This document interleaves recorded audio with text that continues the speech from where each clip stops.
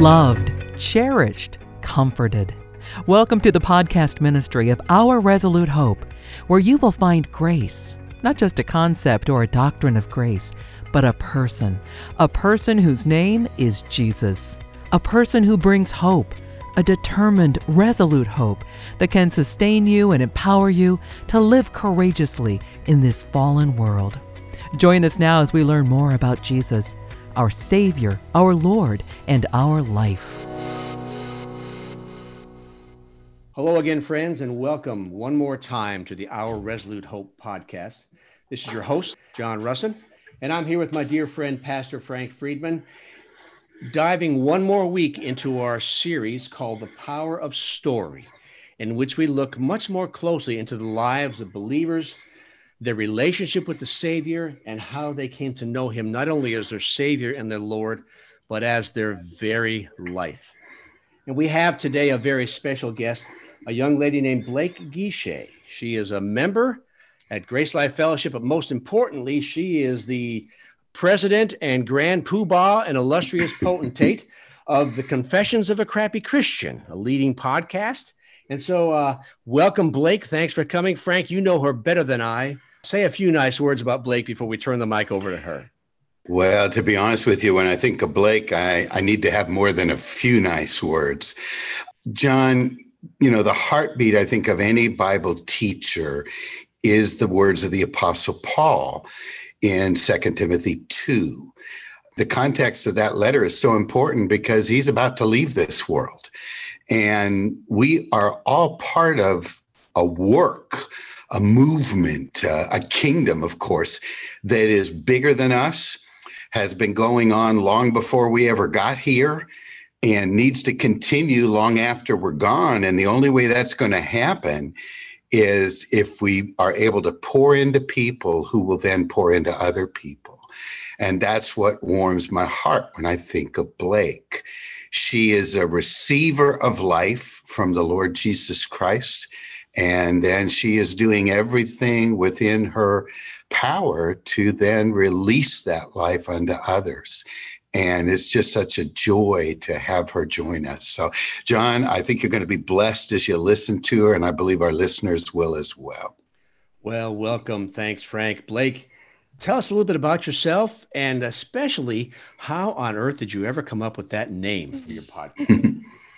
Well, first of all, I'm overwhelmed and honored to be here, to get to have a conversation with one of the teachers who has greatly impacted my life and my walk, and therefore my ministry is pretty cool. But yes, I am Blake. I'm a member of Grace Life Fellowship. I'm also the host of Confessions of a Crappy Christian, like you said. And the title it was a twofold decision. So I had decided to step into the podcasting space in late 2018. When I came to the specifically female Christian podcasting space, I was just always left wanting.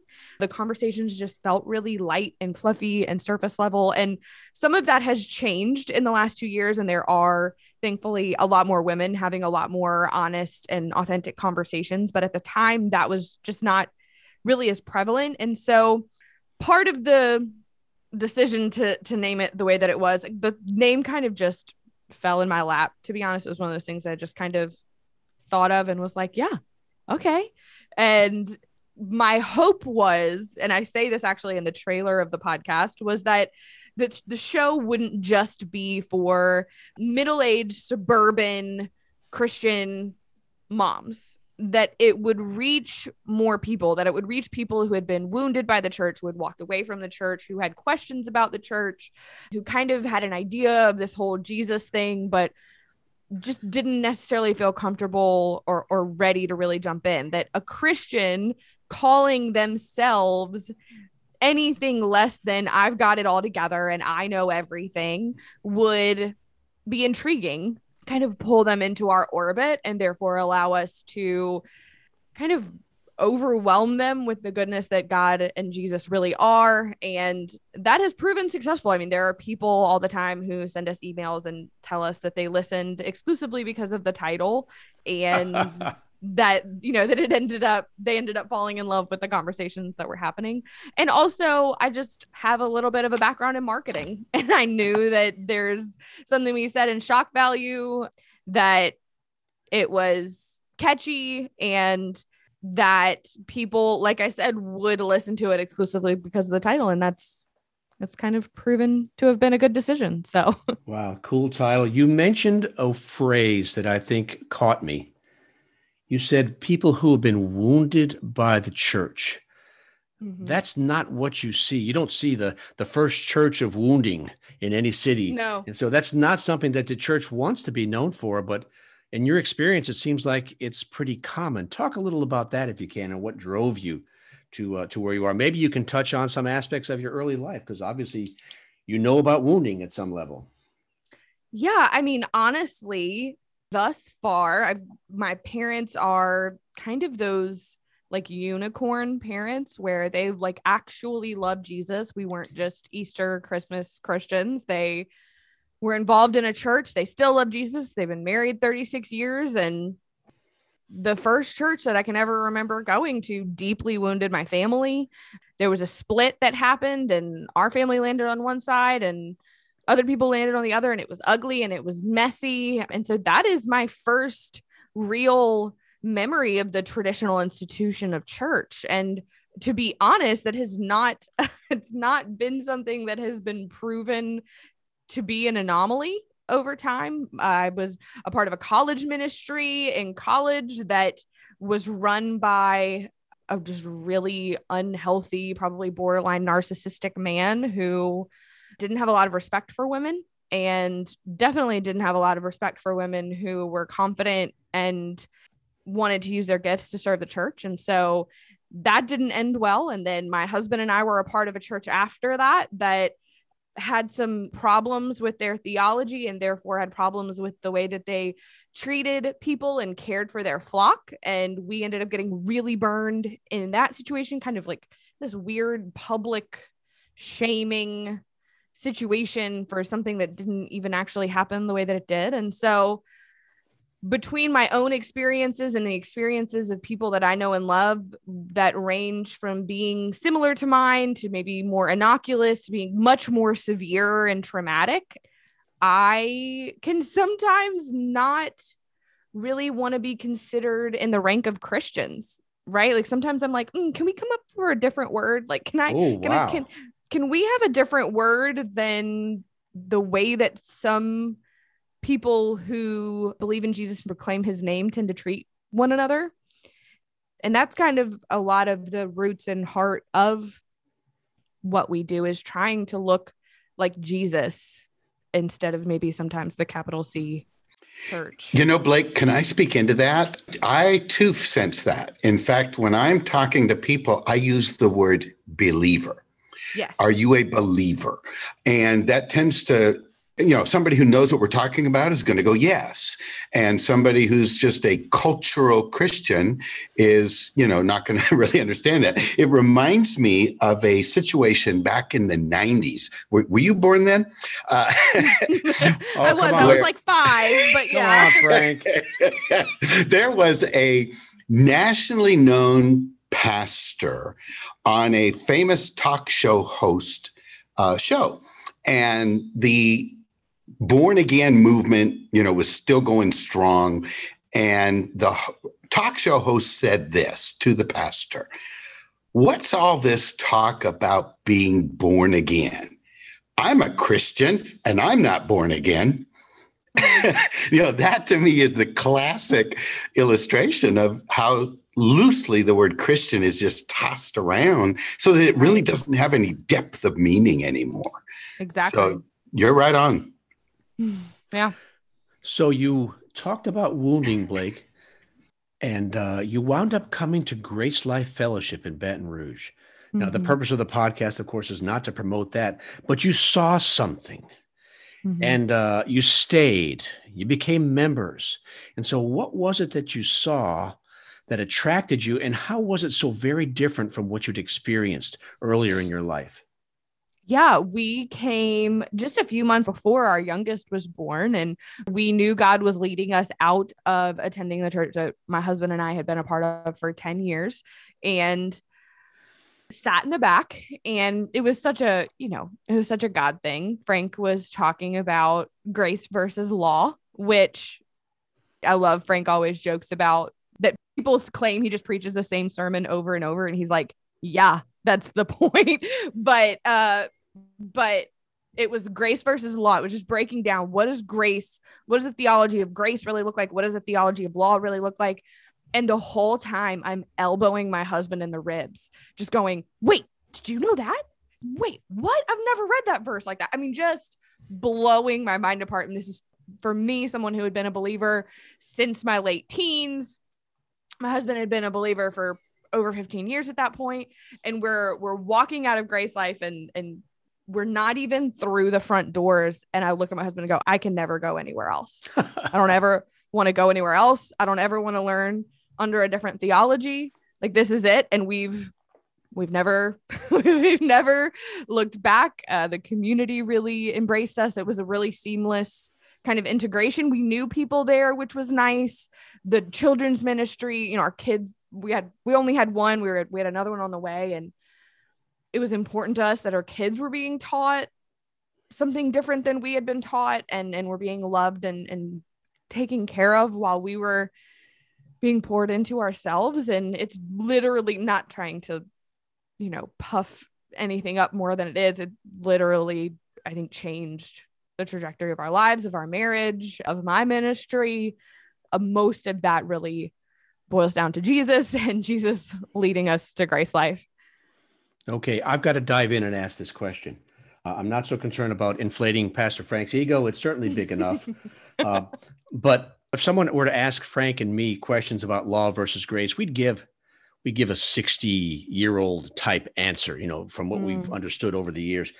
But you're not 60. You're much, much younger than that. And you heard something that really caught your attention and changed your mind. Can you tell us what did you actually hear? What were the verses? What were the thoughts? And how did they impact you so much that you said you wanted more, and they wound up changing your life? For our listeners who are young, what really caught your attention and why? Yeah, I mean, you're going to put me on the spot as far as scripture references. No, I won't. I'll just ask you for ideas. Right. Yeah. The concept that, and this is how simple it was. I had never heard someone explain that the cross and resurrection made us dead to the law, that the law was completed in that work. I'd never been taught this whole new man, old man, new heart, old heart, still very much functioned under the depraved. We still have a depraved heart, even though the New Testament is very clear that Jesus has given us a new one. Just a lot more shame-based, and that impacts your motivation, right? If I'm functioning in a life with Christ out of guilt, out of I'm never going to be able to do enough, be enough, I'm always going to mess it up, and therefore always going to be just asking for forgiveness, versus being told you already have everything that you need once you're in Christ. He has given you this power of power and love and self-control, and empowers your efforts to walk forward into that. It's like shackles falling off. It's like a ton being taken off of your shoulders, that, wait, I don't have, I will never forget. I don't know if it was in the same sermon, but I will never forget Frank saying the goal of the Christian life is not to stop sinning. And I remember just being like, wait, is he sure? Is he allowed to?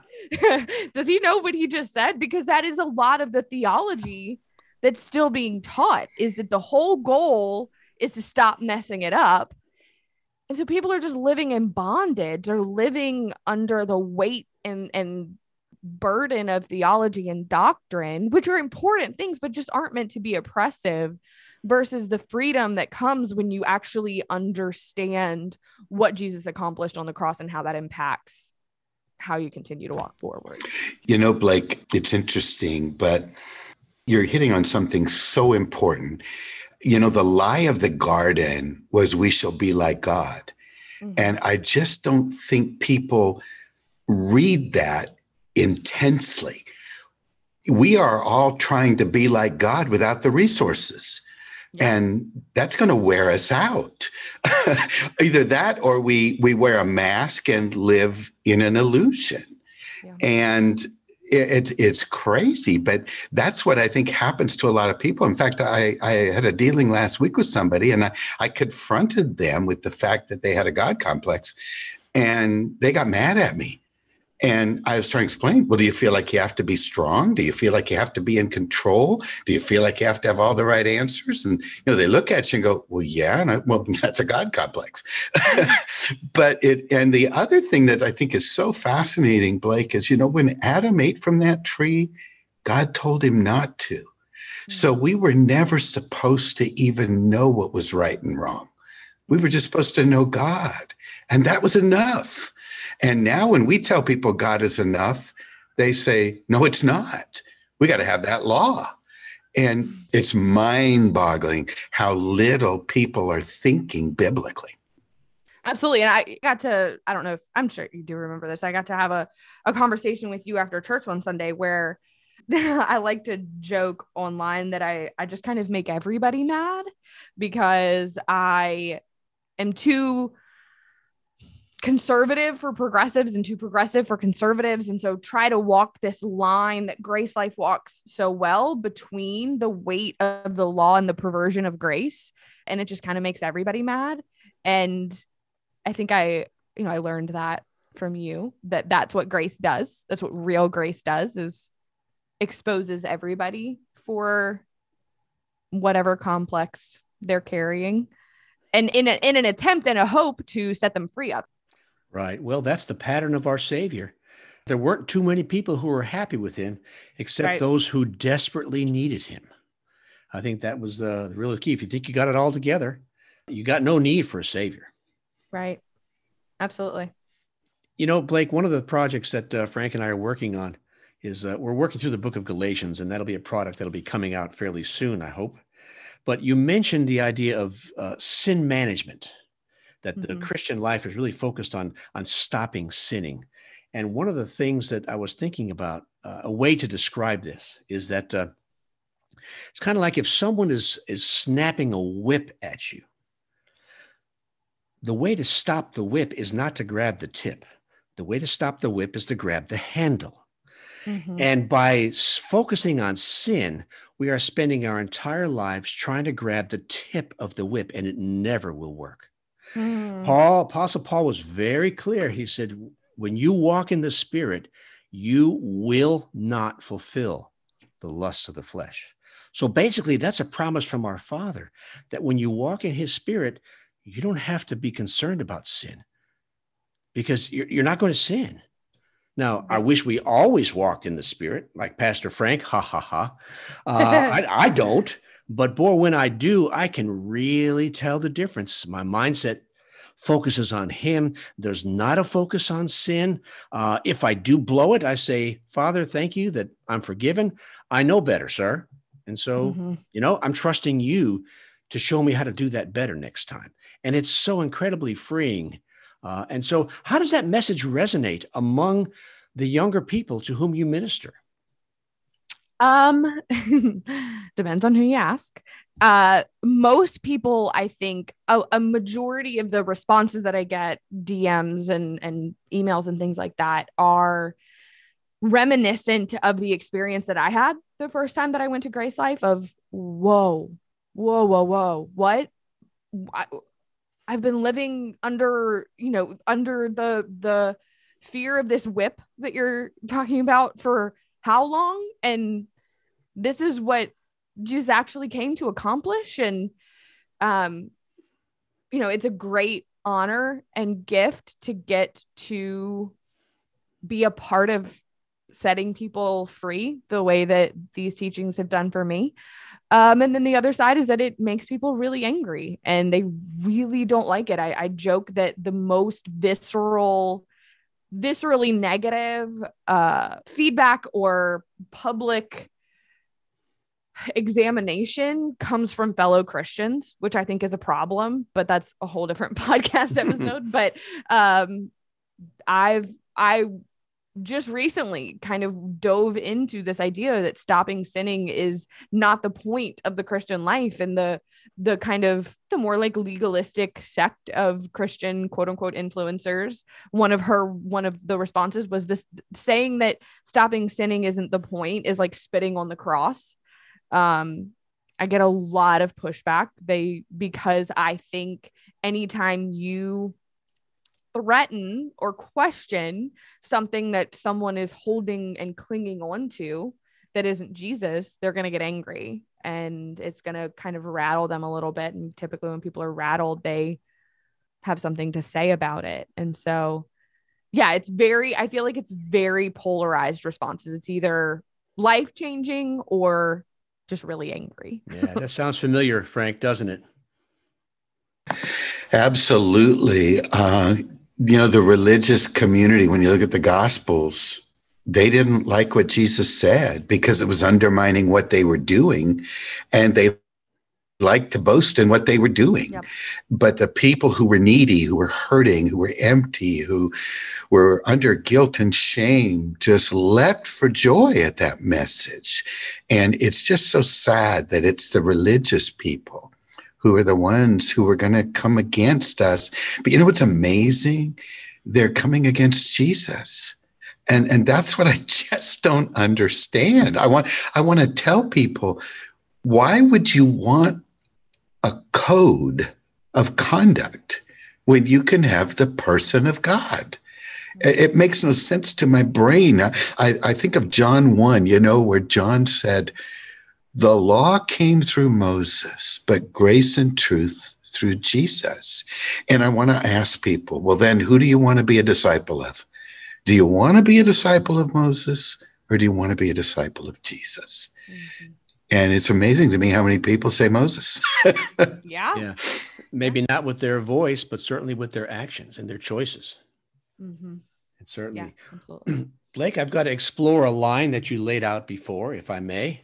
You said that you already had a child and another one on the way when you and your husband first heard the message of freedom from law and of Christ as your life. You left the church talking about this. And so what were the first impacts you saw as a young mom, as a fairly young bride?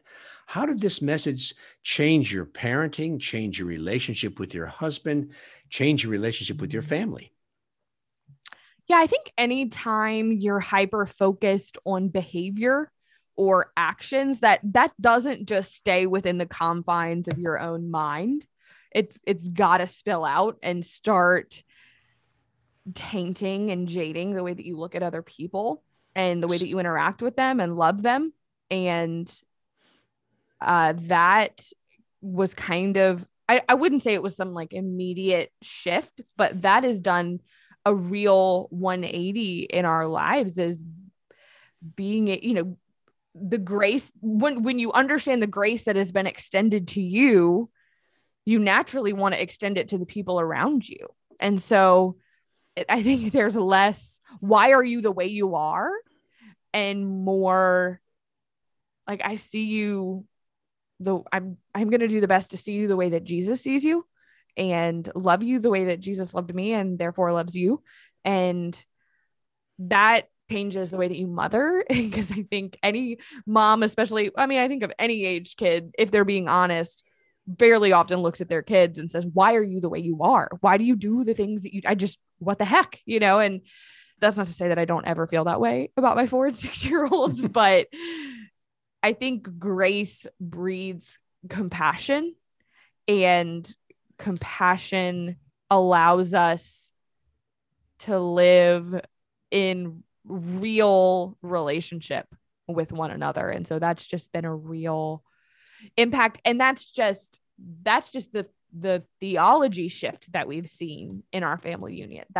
That's not even talking about the fact that we've come to marriage counseling under pastors at Grace Life. Girls have been dedicated to a life of Christ at Grace Life, and that our family can come and have fun and learn and show up together. And, it's kind of all encompassing. Right. Your podcast ministry is just one aspect of your ministry because, of course, you minister to your family, your friends, your distant family, your parents, your cousins. And so it's, as you said, it's hard not to let grace breed compassion and cultivate relationship with almost everyone. Mm-hmm. And so how has this really impacted your more extended family? Well, so funny story. Part of the reason we came to Grace Life in the first place is that my dad went to a men's retreat that Frank spoke at 30 years ago and has been donating to Grace Life Ministry ever since then.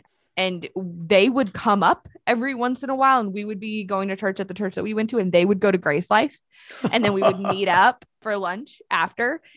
And so we went to multiple churches when we knew we wanted to leave the church we were at. And my parents were like, well, what about Grace Life?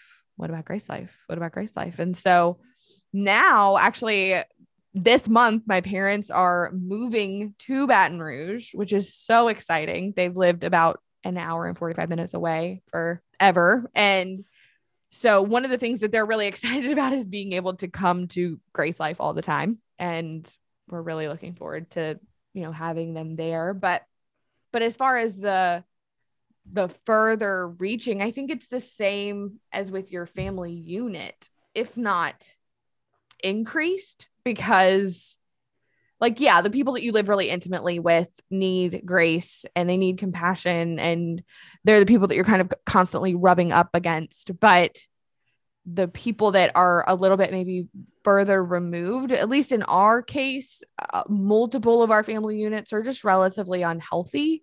And I look back to how we navigated that pre-grace theology and post. And I think the biggest thing is that before, I think we took a lot of stuff on as being about us or our problem, that now retrospectively God was like, that I don't need you to carry that. I don't need you to be identified by that or be defined by that. Like, I am what identifies you. I am what defines you. And let me help you walk through these difficult familial situations. Mm-hmm. I feel impressed to ask a little more specific question. Okay. Without going into a whole lot of detail of names and specific identifying circumstances, can you describe one, for lack of a better phrase, an unhealthy dynamic that you had that you formerly walked in a certain way, and when you began to understand grace and how it works in your life, that you began to manage that differently? Can you share a little more detail that might help some of our younger parent listeners who are navigating something similar? Yeah. I mean, we have one family member that is just toxic. I mean, this person isn't just a difficult person. They're not just difficult to love. They are toxic. They have tried to bring harm to our family. And I think one or both of us, my husband and I, at separate times felt defined by this person's actions and the way that they treated us. I think that when you're not firmly rooted in an understanding of your identity and what God believes about you and what he's done in you, that those things are swayable. And because of that, we kind of stayed in this situation and in this season that, looking back now, God was trying to draw us out of. I think there's also the aspect of trying to fix someone. And that doesn't mean that you're not there for people. That doesn't mean that you don't stick through difficult seasons and bear one another's burdens. But I do think that when you understand what God has accomplished for you, first of all, like we were talking about, you see them differently. You see them through this lens of Jesus, and you can extend grace, right? So you're taking this beating from a person, and you can say simultaneously, what you say about me doesn't define me, but also the way that you're treating me doesn't define you either. And so we've been able to, there have been seasons where we've had to cut off contact with this person entirely and felt supported, actually like sat down with leaders at Grace Life and asked if that was the best thing, like what we needed to do to protect our family and our young kids, and felt supported in that decision, but also have been able to kind of tread into what is loving someone that is living their life like that, kind of always on the offensive and just making incredibly damaging decisions. What does loving someone like that look like in light of knowing the way that I have been loved? Wow. Frank, I'm going to ask you to comment on this specific aspect, but it's really true that when Christ made us free, he didn't only free us from the bonds of the law and performance. He freed us from being tied to these relationships, from having our identity defined by the attitudes and accusations of other people. Wouldn't you say that that's the case, as you've seen as a pastor over the years? John, absolutely. And it's wonderful, Blake, to hear you addressing this. Again, I'll go back to the garden. I'm always going back to the garden. We keep hearing Jesus is the answer. Well, what's the question? And part of that question is we shall be like God. And I think a lot of us as Christians not only live under that bondage of having to try to be like God without the resources, but that includes the relationship to other people. And we feel like we've got to be their Messiah. And that's not my job. My job isn't to fix anybody. My job is to lead them to the face of the one who alone can fix them. My job is not to tolerate all their sin against me. That's just not my job. And so it's wonderful to be freed from those people. We had the same type of thing in our family, Blake. And, we finally had to just tell this person, we're going to have to separate from you. And it was very difficult, but it's the right thing. They were toxic, and love was not letting them continue to do this behavior. And love was holding them accountable. Yes. And, and it's such a freeing thing. But I'll tell you what, we felt guilty about doing it. Yeah. Those feelings don't line up with truth sometimes. But I have people, as you do, Blake, who don't get it. They think we're false teachers. They think we're perverting scripture. And what I do is when I'm being charged like that, I look at them, I listen, but in my mind, this is what I'm doing. I'm looking at them saying, you do not determine my value. Mm-hmm. You do not determine who I am. And that frees me from giving them the power over me that nobody was ever intended to have but God. And then that enables me to enter into discussion with them without this bondage to them. Does that click? Does that make sense? Yeah, absolutely. Oh, it certainly does. And it gives an entirely new dynamic to Galatians 5:1. It is for freedom that Christ set us free, not only from the law, but from everything that binds us, including some of our more loving and traditional family members, if they continue to beat us up. Well, Blake, our time is about gone. Things have really flown. If you're interested, I'd love to invite you back and explore in greater detail some of the aspects of a crappy Christian. Okay, we'll set that up. Then I'm going to finish right now with our standard end of the line question. And that is, if you had one supreme revelation that you'd like our listeners to know, what would it be? Take as much time as you think Father wants you to take. I think the thing that is the overarching realization that he continues to show me and has to remind me of is that his kids can be a really great reflection of him, and they can be really terrible reflections of him. And that if you're going to other people, whether that's online or in real life, to encounter Jesus and his word exclusively, you're kind of always going to come up short. And that there is no comparison to experiencing Christ in your own way, whatever way that looks like, and digging into his word and knowing what he says about things, not what other people say he says about things, and removing this belief that Christians have the corner market on what Jesus looked like, that Jesus is what Jesus looked like. And we are all, hopefully, most of us, doing our best to look like that. But I just see a lot of people thinking Jesus is someone based off of their experience with another human. And I just want to see more believers knowing who Jesus is from their own experience with him. Wow, what's a great word. Thank you so much for that.